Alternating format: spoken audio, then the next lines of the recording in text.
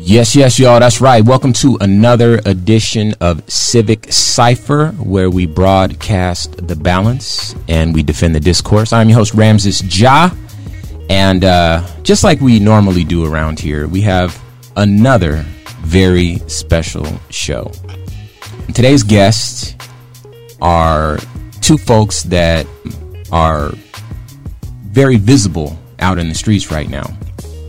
One of them is a protester, a volunteer, someone who has come out of her comfort zone to really support the cause. And I really thought it was meaningful to check in with her. Her name is Tessa Farrell, and we're going to be checking in with her in just a bit.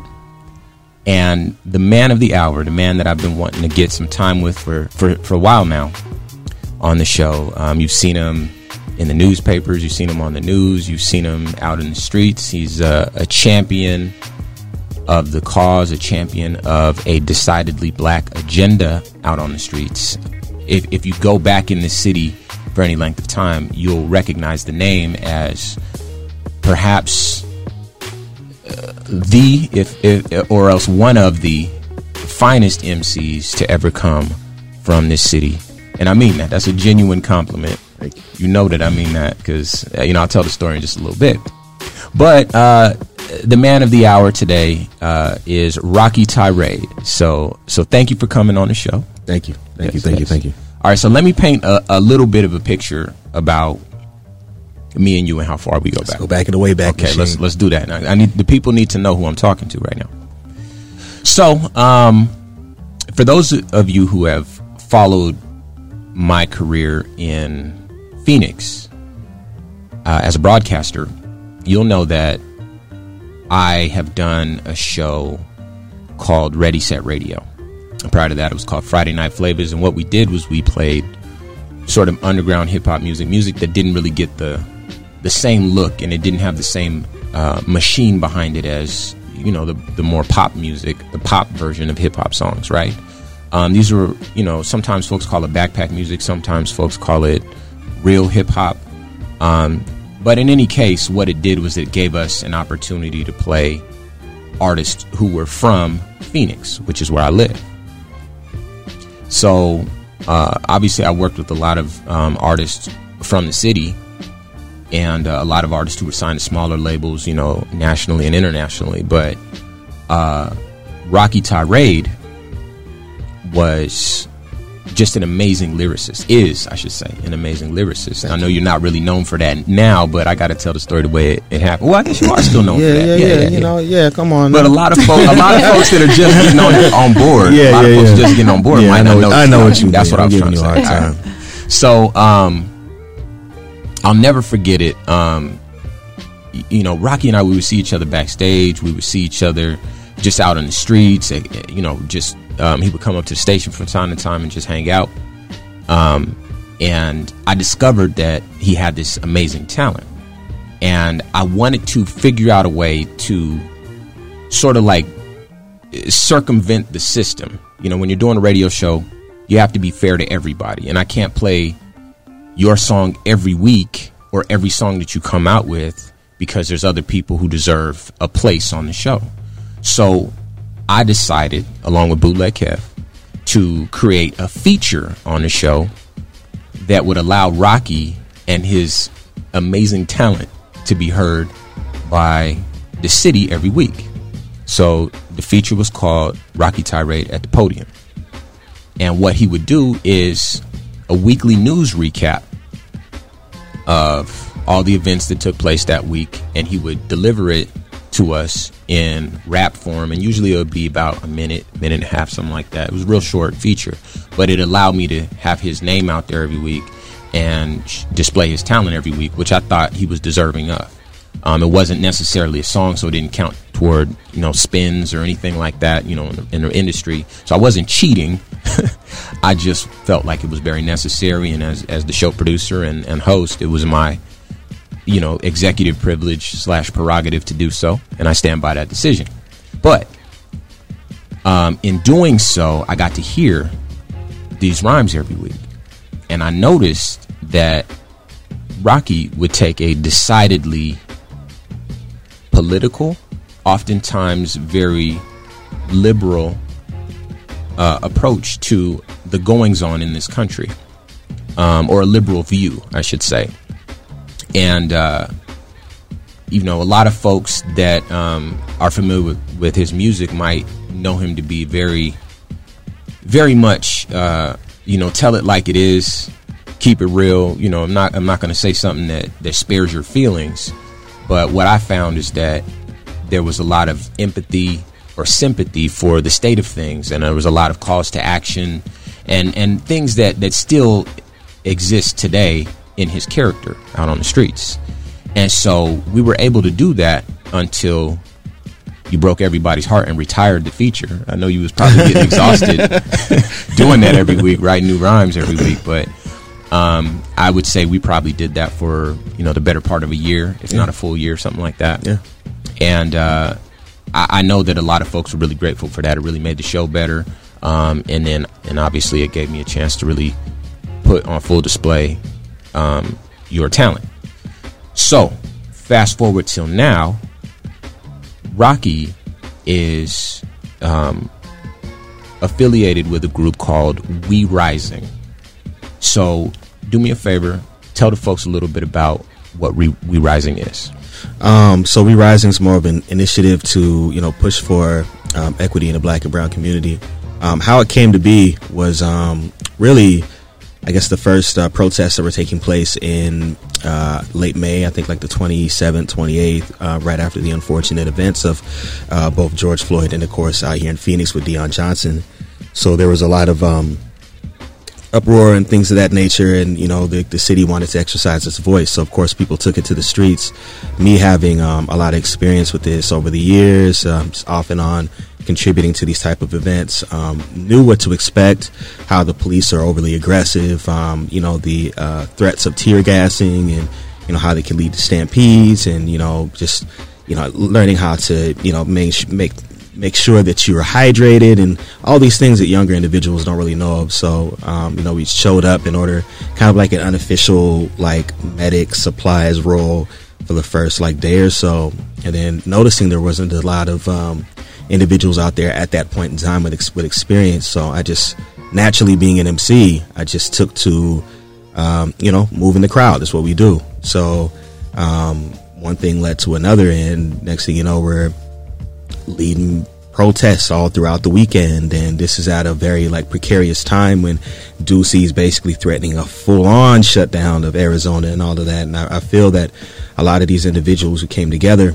were able to help steer things in the direction where we're able to exercise our First Amendment and prevent, like, the state from completely shutting down and inhibiting us from expressing our voice. I was able to run into like-minded individuals, and we formed We Rising, you know, just off this idea that we can really take this energy and push it towards legislative change. And we started all the way back in the end of May and early June, and we're over here on the eve of an election season, a very important one, mind you, and it's a testament to all the people that we've met along the way. So, you know, it's been a pretty interesting journey thus far. Okay.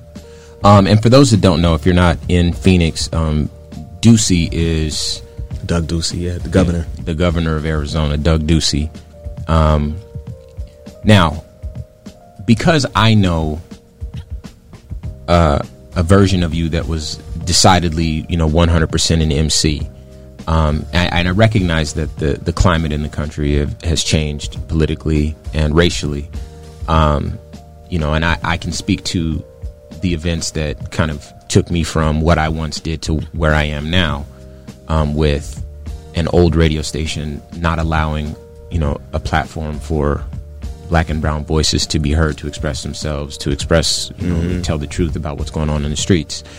Was there a thing for you recently or at any point in time that got you to thinking, like, you know what, maybe my voice can go a little bit further than, you know, these four walls inside of a concert and on a stage, or maybe my voice can go a little bit further than just being on you know, on songs? Yeah, you know, I feel like, you know, if you are a shepherd of, like, the culture and people follow you and you engage in these things, you have to do a little bit more than just apply yourself sonically. I mean, you do that. Like, we see you out there all the time, you know, and you have to be of the culture completely. Like, you have to contribute physically, you know, and especially right now. You know, we need all hands on deck. This is one of the most important times in history.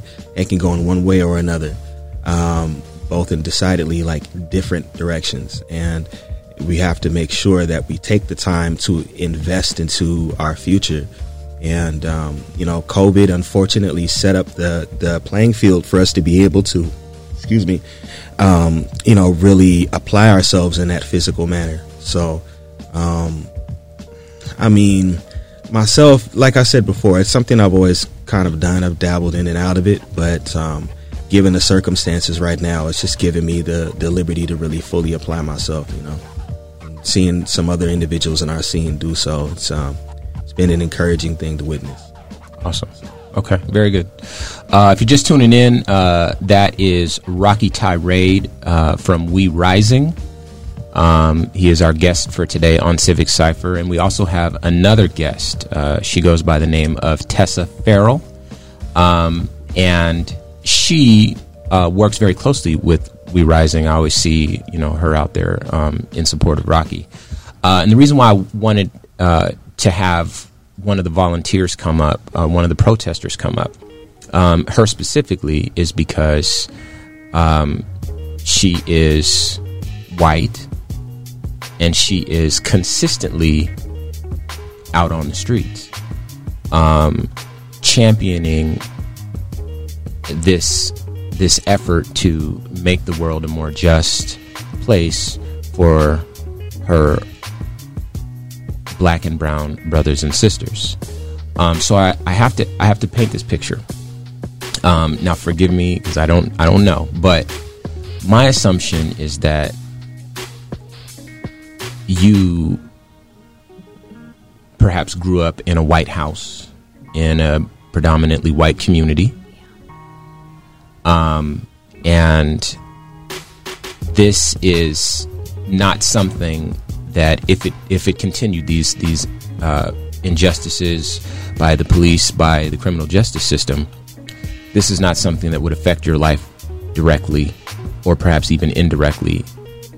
So I want to ask this question: what was it that moved you to protest in the first place?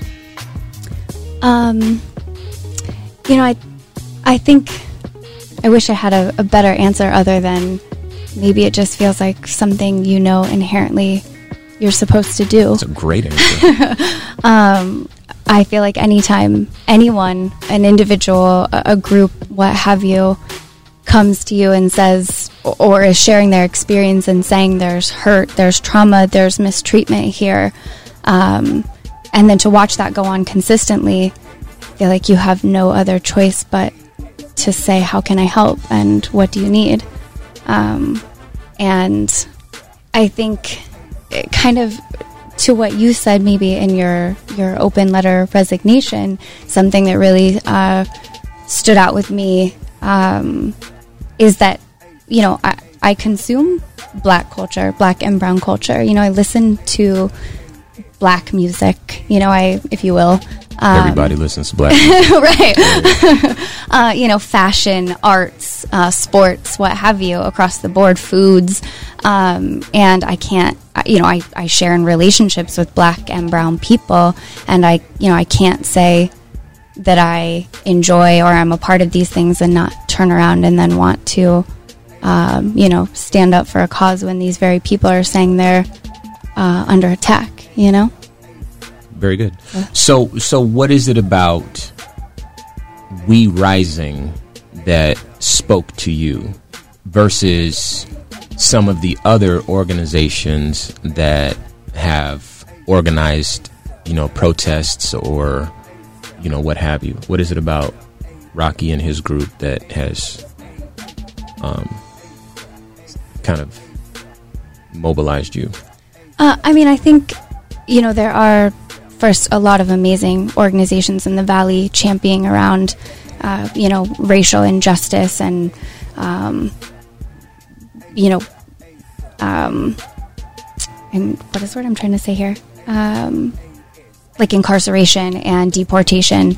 There's a lot of really great organizations doing things for those communities, but very early on, I saw We Rising mobilize at a point where I think time really felt like it was of the essence to really show up for, Black and brown lives in the Phoenix community, right on, the heels of George Floyd and, like Rocky said, Deion Johnson in our community.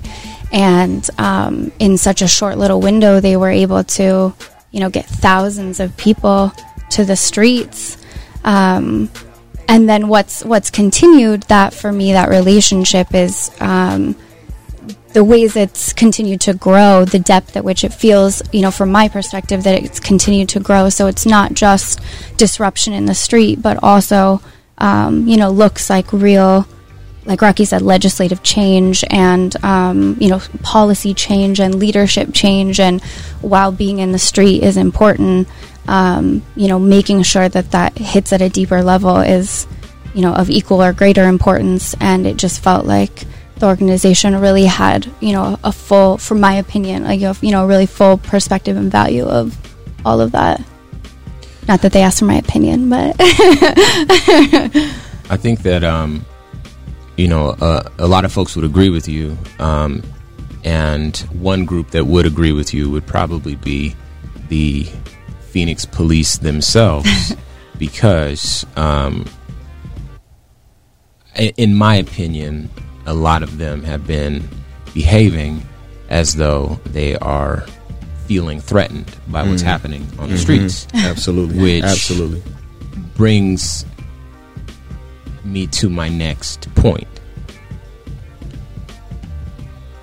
My understanding is that a lot of the leadership and all the organizations across the board have been unfairly targeted, persecuted, bullied, arrested, detained, etc.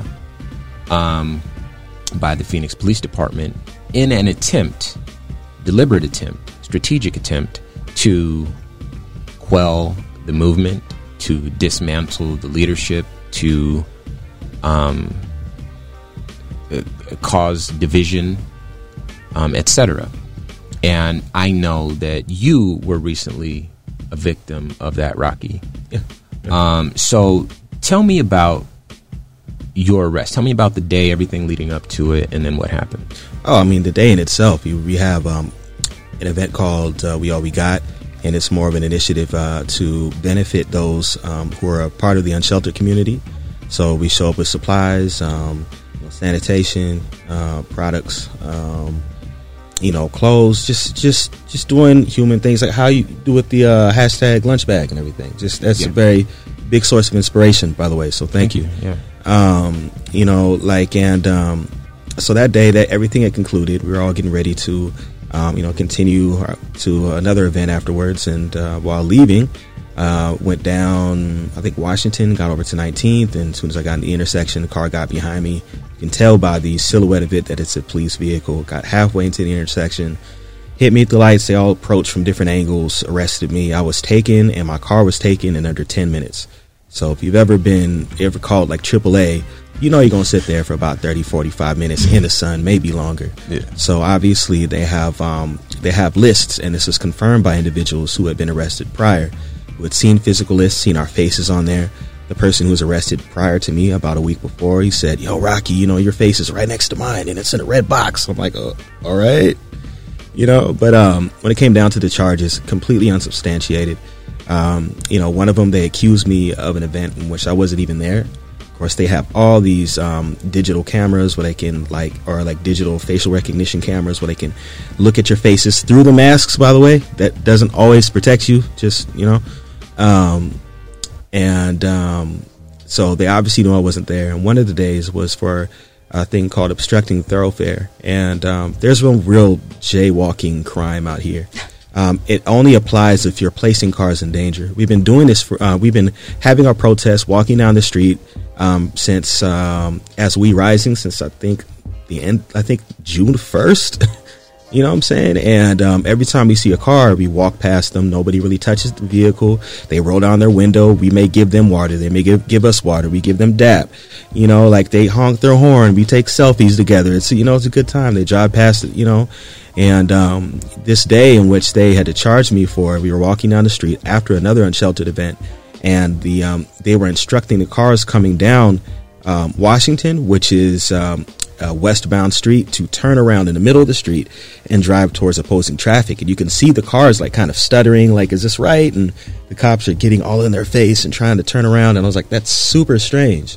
And while walking down Washington Street, I can see that around the corner, one of the cars was sticking out, one of the police vehicles. They were getting ready to trap us so they can start mass arrests. So we led them down another road, and then we broke off. But a couple weeks later, I was arrested for that. But there's other individuals who've experienced worse charges where they may have been like corralled and tased, and now they're squirming and moving out of harm's way because it hurts.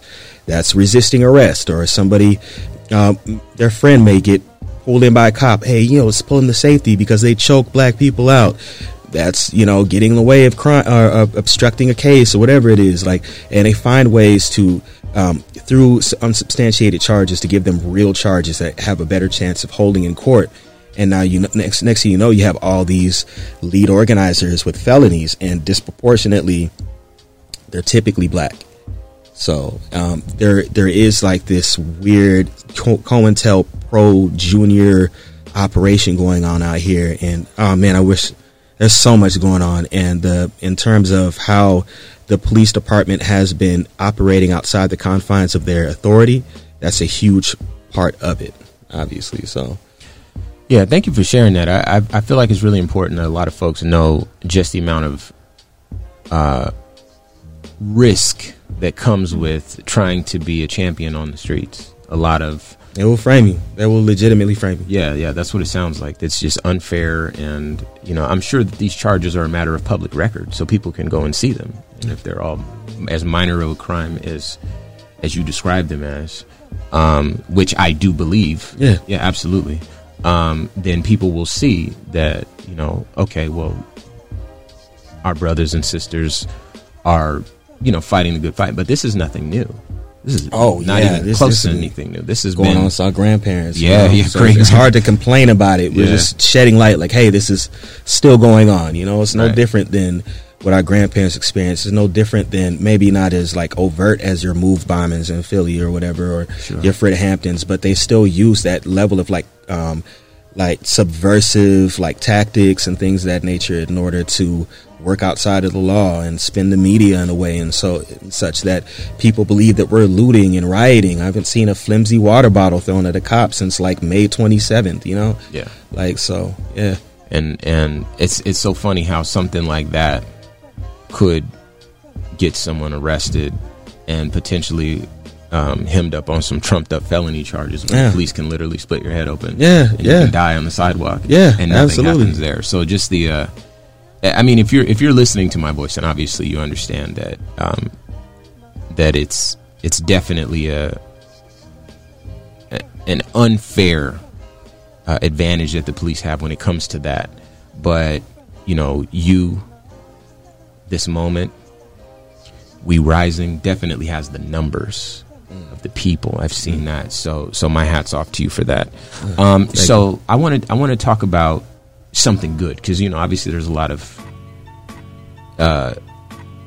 difficulty that comes with trying to change the world. But let's talk about some of the changes that you've made so far. I know one of the, or some of the positive impacts that you've made so far.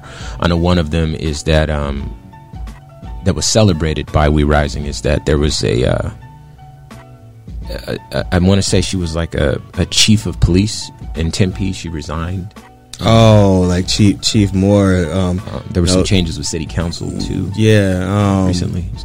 So I mean, yeah. So I mean, you know, it's one of those things where I won't say directly responsible, because everybody's like directly responsible, but we've helped contribute to an awakening, like a political awakening. We, as in not just We Rising, but everybody out there, you know, where like it's cool, it's sexy to vote, it's sexy to contribute to the political system and things of that nature. And there's so many people who have like-minded goals and things of that nature who are part of or aspire to be part of like elected officials, like, you know, that whole body of like political involvement. And, you know, we inadvertently champion for these individuals. You know, I mean, there's been so many changes, like, I mean, from specific you know, politicians and things of that nature who are now vying to secure seats and representation of the people, to individuals who already won in the primaries, and it's been beautiful seeing the everything just kind of the rippling effect of just being out there and being a part of this structure. So yeah, there's a lot of changes that are taking place right now. Good. And I think it's important to really mention that, because, you know, I'm trying to spare names some here in representation of We Rising, just to be complete. I'm not just, there's substance in it, but part of organizations is like you can't directly say names. And sure. I find I'm gonna see. I think a lot of this is BS, but there's a lot of individuals who we kind of indirectly champion because they do represent you know, the greater good of Maricopa County. And there are ways we do it, like telling people not to vote for Alistair Adele. I can say that. Sure. You can just do the math from there. Can we say it twice? Yeah, don't vote for Alistair Adele, please. Jesus Christ. While we're here. So, you know, I do understand, you know, that you have to, you know, mind the optics. That's something that I understand, because I have to work with a lot of organizations. And you said something earlier. You said that, you know, a lot of organizations were responsible for a lot of the changes. It takes, you know, a lot of different voices usually to move the powers that be to take action. Obviously, a very notable example of this is where there's a Martin Luther King Jr., Reverend Dr. Martin Luther King Jr., and a Malcolm X. You know, and if you realize that you're going to get it from both sides, and you're going to pick a side, then you're going to pick the side that says, you know, this might be a little easier on everybody if I go in this direction with Reverend Dr. Martin Luther King. So let's negotiate through him, with him, by him, for him, and then hopefully we'll, you know, check most of the boxes on the other side as well, and everybody moves forward. So with that in mind, I don't mean this to be a divisive question at all, because I do believe that everybody has a seat at the table. Obviously, everyone has a seat at this table, and it takes all of us to move forward. We all are in this together as black folks. But I do know that there are some differences in philosophy with you and with We Rising than some of the other organizations that are out on the streets. And I think it's important to identify and outline those so that people that are listening to you today, if they feel like perhaps their personal philosophy aligns with that of We Rising or that of you personally, will be moved to come and support and to help further a specific We Rising agenda. So what is it that makes We Rising's philosophy different from some of the other groups out there? I guess we understand that this is a long-term process. You know, we can't just show up at the door and demand things to change overnight. And, you know, we do have some similar ideas with different organizations. But it's just if we work in unison, understanding that one person is going to pick up the ball and then, you know, shuffle past it to the other individual for the dunk, you know, if we work with that mind state, we're able to really push for change. But I think people consider it more like universally like palatable, because we try to implement a specific like system step by step. And, you know, first, you know, we engage with the people, we educate the people, you know, universally, and understand, make them understand the nuances of like, you know, the structure of like racial nepotism and, you know, institutional you know, prejudice and things of that nature, systemic racism, if you will, and how they're them living in a specific like part of that society, because it is stratified, how their viewpoint may be skewed by that. So how do you apply yourself, from like, say, a white privilege standpoint? How do you educate yourself? How do you continuously educate yourself and those around you? And it's just more, we approach things from a more like organized, like structural aspect. How does every aspect of society play a role in this, and I think if we work in unison, that's one of those things that'll help push these changes and bring some of those other changes that other organizations do want at the end of the day. Because, some people talk about the difference between not reform or anything of that nature, but like, say, just straight defunding the police and outright abolishment. If you look at the timetable of abolishment, for instance, like, you first start with defunding, you start with a reformative measure, you start with reallocating these funds towards community structured initiatives and things of that nature, and you move along the lines. And it's one of those things where we plant the seed and water it, it sprouts, the next organization plants the seed, it grows, and the next generation comes in, etc. Next thing you know, you have shade. You continue to water that societal plant. And next thing you know, you have fruit, and you're able to bear the sustenance of your hard labor. So, I think that's how I look at it. Like, it's a separate but equal sort of thing. So, well said. So we try to educate the people on. I was worried that you were gonna go in the direction of a politically correct answer, but no, you nailed it. I was like, wait a minute, this don't sound right, but no, you nailed it. That was a home run. I'll take that. Thank you.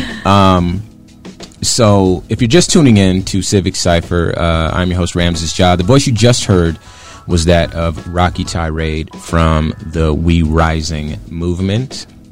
My other guest today is Tessa Farrell, one of the long-time protest volunteers that has supported this movement. And I want to ask you something. Rocky just mentioned white privilege, white supremacy.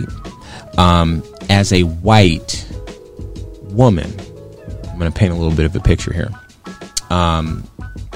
You're born into a society that is effectively a white supremacist society.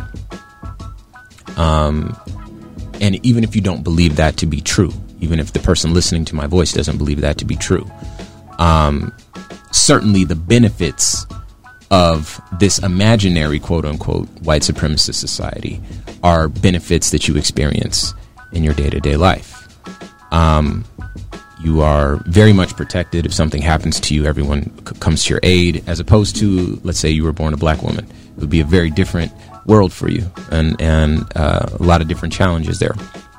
And obviously, you understand that and have been moved to make the world a little bit more equal for your black and brown brothers and sisters, as illustrated by the fact that you continually come out and support the We Rising movement. You continually come out and protest the injustices endured by black and brown people at the hands of the police and other white supremacist institutions.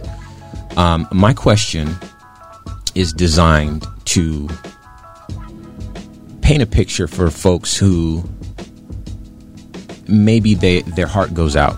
Maybe they come from a similar background or the same background. Maybe they are white women. Maybe they are white folks. Maybe they're just, maybe they want to make a connection, but they have not been able to because of one reason or another. But I want to ask you, what is it that, well, first off, do you acknowledge that white supremacy is a thing?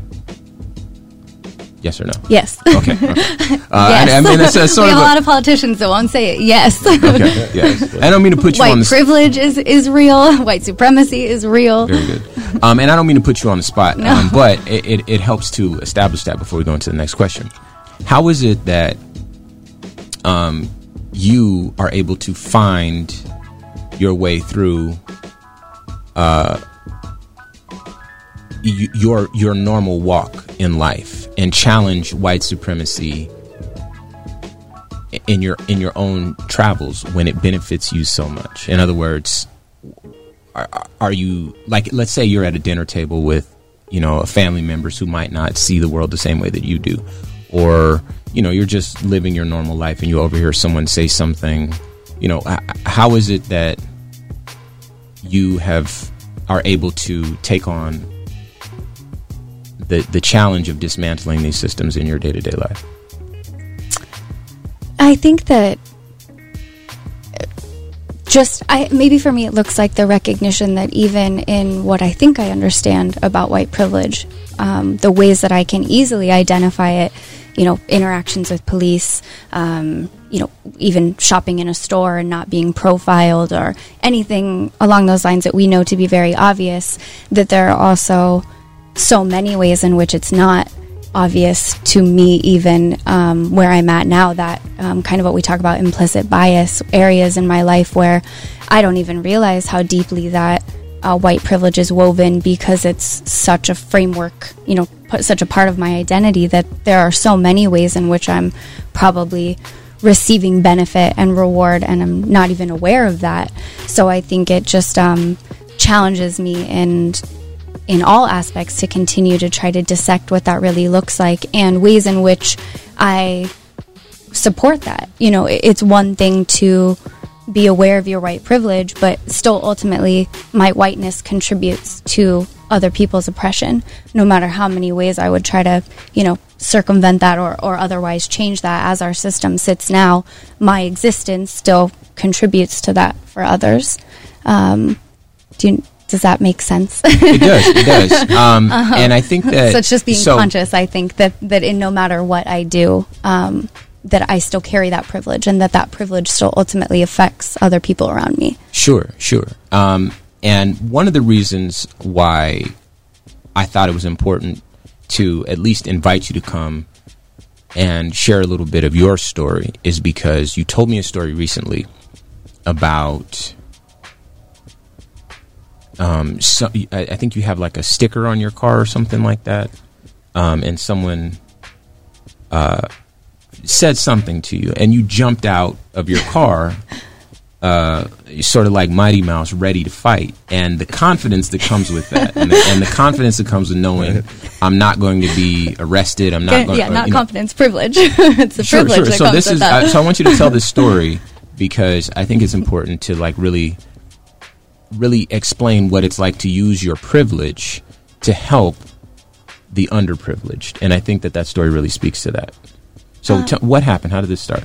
Yeah, I was leaving the grocery store the other day, and a white man, started tailing me and flipping me off very aggressively. When I told you, so much so that at the time I thought like maybe he was doing it to music, because it was like, he did it in such a way that I was like, what? There had been no interaction for like that, for his actions to be warranted in my mind. So I thought like maybe he was feeling a song and he was, just like going about, I don't know, because nothing had happened to me that like warranted that.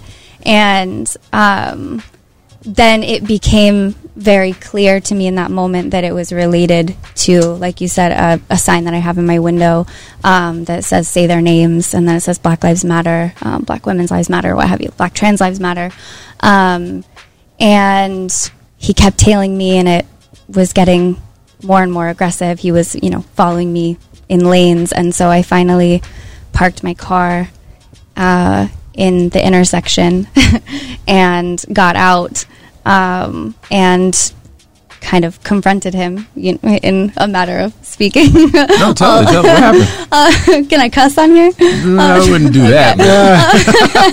I just told him if he had a problem to say what the problem was, and get out of your car, expletives. And he would not do that. Ultimately, that did not happen. It continued on. We turned another corner, and I got out again and was like, if you're trying to make a point, like, what's your point? Let's do this. Like, you want to dance? Let's go. But I think to the point you're making here, right, is that I know in those moments that there's also a safety net there. One, that man is white also, because I don't ever want to draw attention to, like, had that for whatever under other circumstances been a man of color or a person of color, would never, had there been an issue, want to draw attention that could warrant police interference, because I know whatever the optics might be, that I further endangered that person's life, regardless of whatever altercations taking place between that person and I. But also in those moments that the privilege in getting out and knowing that I can stand there, that I can do those things, that all the passerbys watching, that all the people in their cars that are not moving because I've created such a scene, are ultimately not calling the police because it doesn't look good that this guy's yelling at a little white girl. Like the optics all the way put me in favor, and that's my white privilege working in my favor in those instances. Hopefully in those moments, maybe not that one exactly, it fosters a conversation or a space where we can educate or create some kind of, safety or awareness or something. But yeah. I want to say something like, to anybody that's listening, for a lot of us black folks, that's like a superpower. That's absolutely a superpower. It's a cloak, I feel like, Yeah, like, don't take it off. If someone else jumps out of the car, immediately you're the one being aggressive. Someone of color jumps out of the car, you're the aggressor. It doesn't matter what the backstory is. No one cares to hear that he was following you, flipping you off, that you're the aggressor.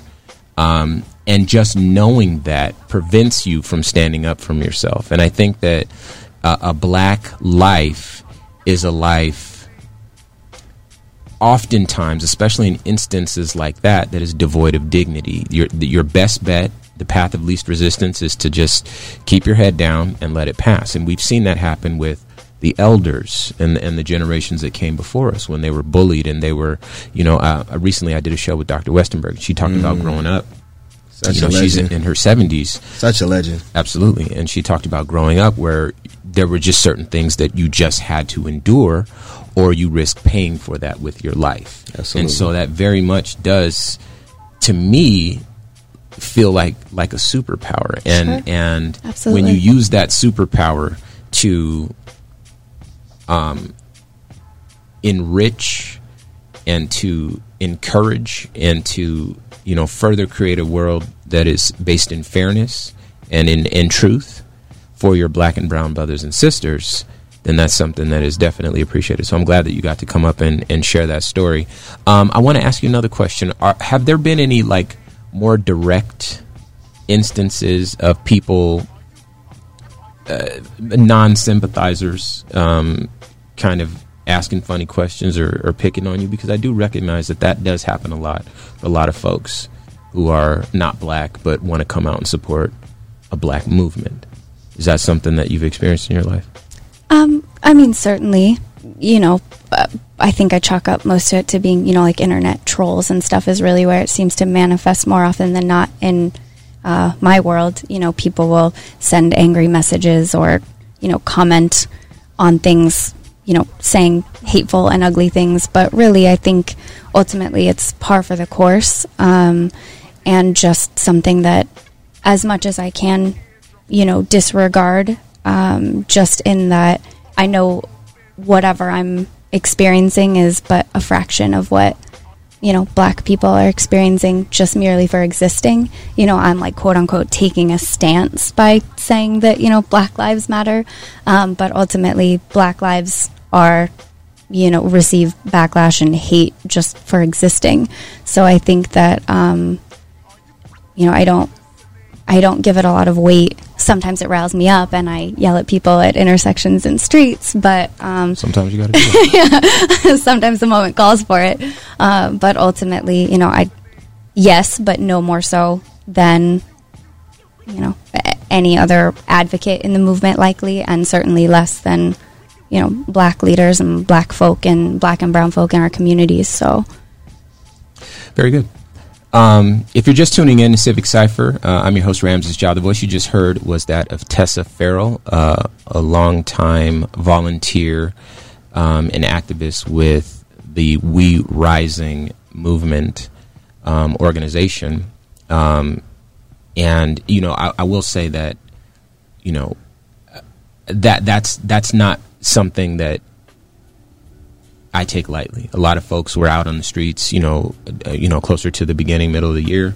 The numbers have the movement hasn't dwindled, but the numbers on the streets have certainly they kind of took a big hit, you know, as the summer kind of wore on, because it's really hot in hot, Arizona. COVID and everything. That too. You know. But you know, my hat's off to you for just continuing to kind of, you know, stay out on the streets. And I don't believe you've been arrested or anything yet. So you know. Yeah, yet maybe it's really at this point, right? Well, my understanding is that a lot of the folks that have been targeted, as Rocky said earlier, have been black and brown folks, especially with black like folks. substantial with the, you know, the harsher charges and things of that nature. Sure. The ones who are still in jail. Yeah, absolutely. Okay. There's individuals who just happen to be arrested and things of that nature. Shout out to them for placing themselves out there and utilizing their privilege. But when I speak about arrests and things of that nature, it's definitely in reference to, you know, the black and brown lead organizers and things of that nature that have been single-handedly targeted. So Sure. Excuse me. So if you, well, how about this? With all the things that you're doing, what are the changes that you would like to see in the future with the We Rising movement? You know, just seeing more people take the opportunity to, you know, apply themselves politically. You know, like, we're in a voting season, but it's so much more than voting. Like, once we vote, we can't just go back to our normal lives. We have to be aware of what's going on, what our elected officials are doing. They can't be allowed to exist in this world by themselves where they can only hold themselves accountable. We have to be the ones to demand transparency. You know, like I say, presence leads to pressure leads to accountability. You know, so Explain what you mean when you say we have to be the ones to demand transparency. We have to be aware of what's going on. Like, you know, you don't have to always. Yeah, people have lives and kids and jobs and relationships and things of that nature. But just taking the time to, okay, here's the next city council meeting, and you can just find out by going to phoenix.gov, and, you know, just take 5 minutes out of your lunch break and just scroll through what they're going to be talking about. You know, you have liquor license and things of that nature, but then you see a donation for $218,000 to the police department. You see neighborhood block watch things. You see why, you know, there's a conversation about changing offensive names in Phoenix that's been going on for years. And, you know, like, just these nuances that really make up the identity that is Phoenix, Arizona. Like, you can just be cognizant by taking the time to look through these things, see where your elected officials view these initiatives going, you know, what they voted on, their track record by going to ballotpedia.com and looking at your elected officials.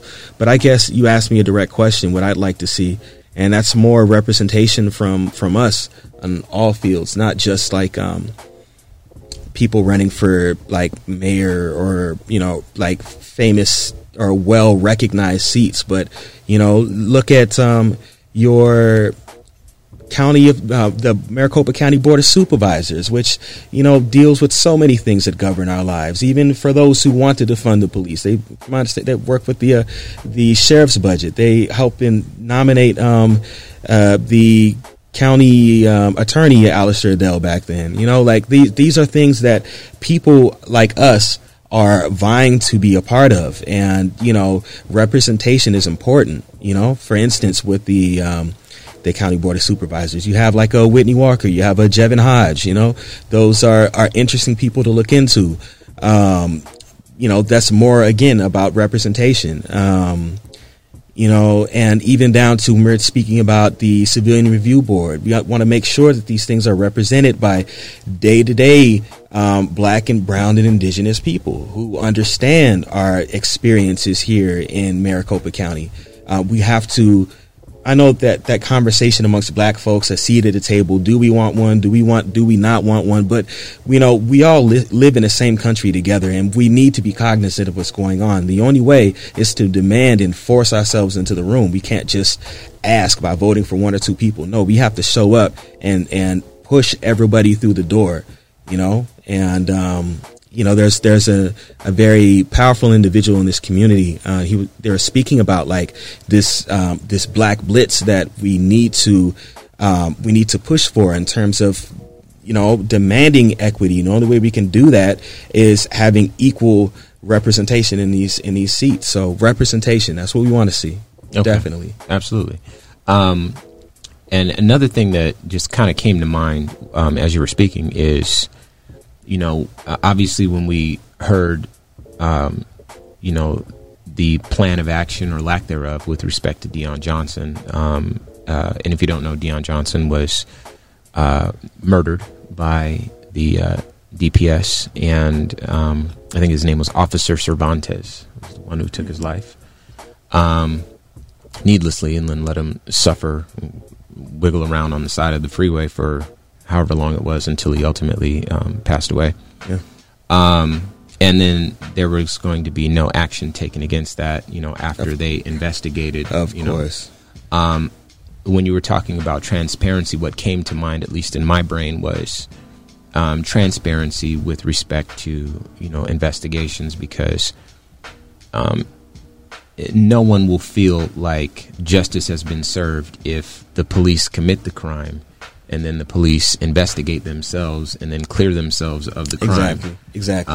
It just doesn't really seem fair to have them still be called public servants. Exactly. When they can do that. So I absolutely, I think that transparency on all fronts is really going to help start us down a path that is going to allow us to be more informed, and it's going to curtail a lot of the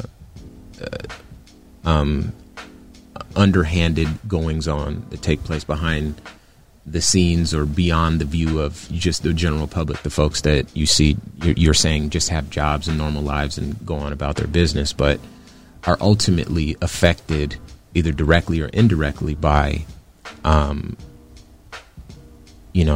the criminal justice system, by, the way monies are spent in communities, and on and on.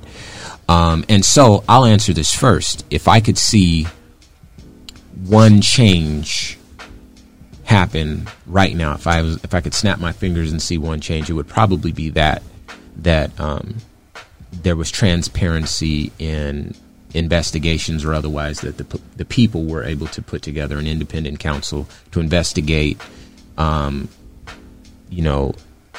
police complaints into police brutality and so forth. I think that would be a great place to start toward fixing everything. So if I could snap my fingers and make one change, that would be it. If you could snap your fingers right now and make one change that you think would help the most, or at least if there's a critical process here, be the first step toward helping the most, what would you change? Dang, that's a tough one, right? I picked a good one. No, you picked a good one. I mean, because do I want to be realistic, or like from an idealistic standpoint? Like, I guess, I would just defer back to what I was talking about before. Sure. I would defer back to me saying that we need transparency, okay, by having our people within these elected seats. We need complete representation, because with that, you're able to govern from a standpoint that everybody from these underrepresented, marginalized, disparaged communities now have a voice. And it's not just this speculative, my chief of staff gave me this information before lunch break, type of governing. And you're able to make fair approaches from a political standpoint with this in the back of your mind. That's why, again, when we're talking about these review boards, we do want people that look like us, that come from our backgrounds, to be able to stand up and say, no, there's cases like this. I can point to this. I can point to an Antonio Arce. I can point to Dalvin Hollins. And these run along the same courses. So I definitely think, me right now, just freestyling it, I'd say that proper representation. Because there's so many other things we can talk about, like, and it's systemic racism. Okay, cool. That's just a generalized statement, but sure, how did we get through there? So I like to try at this point, think of things from like a strategic step-by-step process. You win the battles to win the war. Very good. So, okay. And once we see our faces there, I'll feel more confident in putting some of those big dreams out there, Very good. Okay. I'll take that. And if you're just tuning in to Civic Cypher, I'm your host, Ramses Ja. The voice you just heard was Rocky Tirade of We Rising, one of the groups that has taken to the streets in recent months to protest police brutalities and injustices on black and brown bodies. My other guest is Tessa Farrell, one of the longtime volunteers and protesters from We Rising as well. And I want to ask you a similar question. Above all else, what is one thing that you would like to see change? Okay, if we're saying one thing and not the thing. Yeah, Felt like the pressure before was the thing. So I'm going to say one thing for me. Well, I guess how do I want to approach this? Should I speak on whiteness, or should I also speak on what I believe is accessibility? I'm going to touch on accessibility because it's something that is important. It sits deeply for me, is the accessibility to adequate food and nutrition and education. And I think those systems, we know by way neighborhoods and the way neighborhoods have, the racist history of the way neighborhoods were created and division lines in Look up redlining. Our community and our school systems, that possibly, in order for what is often, black and brown youth to ever even get to a place of having the kind of voice that they're capable of, they first have to be able to receive the kind of education and access to food and all of those things that are a part of the same system. You can't be learning if you're hungry. You can't, all those things to me kind of fall into one sort of similar category. And it's just the accessibility to our most basic needs, housing, all of those things, internet anymore. We know that all of these things exist in pockets, and there are large deserts within communities where all of this is not accessible. And without those things, the babies never get to the place they can be to make the change that's needed. So accessibility is powerful. Yeah. Absolutely. It brings to mind, there was a program in Philadelphia or it was a city on the East Coast, and what they did was they supplied a bunch of kids in low income communities with glasses. And they found out that the reading levels of, first, second, third graders shot up by like 70% or something crazy like that, which is great. But I think that on a broader level illustrates the fact that a lack of resources and a lack of access to resources, like you mentioned, food, basic necessities, things like glasses that kind of are easily accessible when you have money, when you have wealth, when you're controlling the narrative and the politics and the criminal justice system and so forth. Just having access to things like that really levels the playing field quite a bit for black and brown folks. But we're almost out of time here. So what I want to do with the last minute or so is point people in your direction. So if people wanted to follow what We Rising is doing, how do they do so? Social media, websites? Yeah, social media is probably the best bet, So Instagram will be the We Rising Project, and on Twitter it's We Rising Project. But we're always looking to build with individuals. This is something that takes universal effort. So, and also do me a favor, check out Rocky Tirade's music. Just ROQYTYRAID,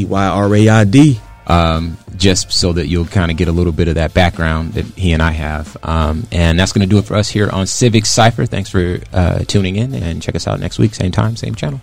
In the meantime, you can hit the website, civiccypher.com, to submit your questions and topics. And, of course, to donate. We appreciate all your donations. And be sure to follow our social media at Civic Cypher. Peace.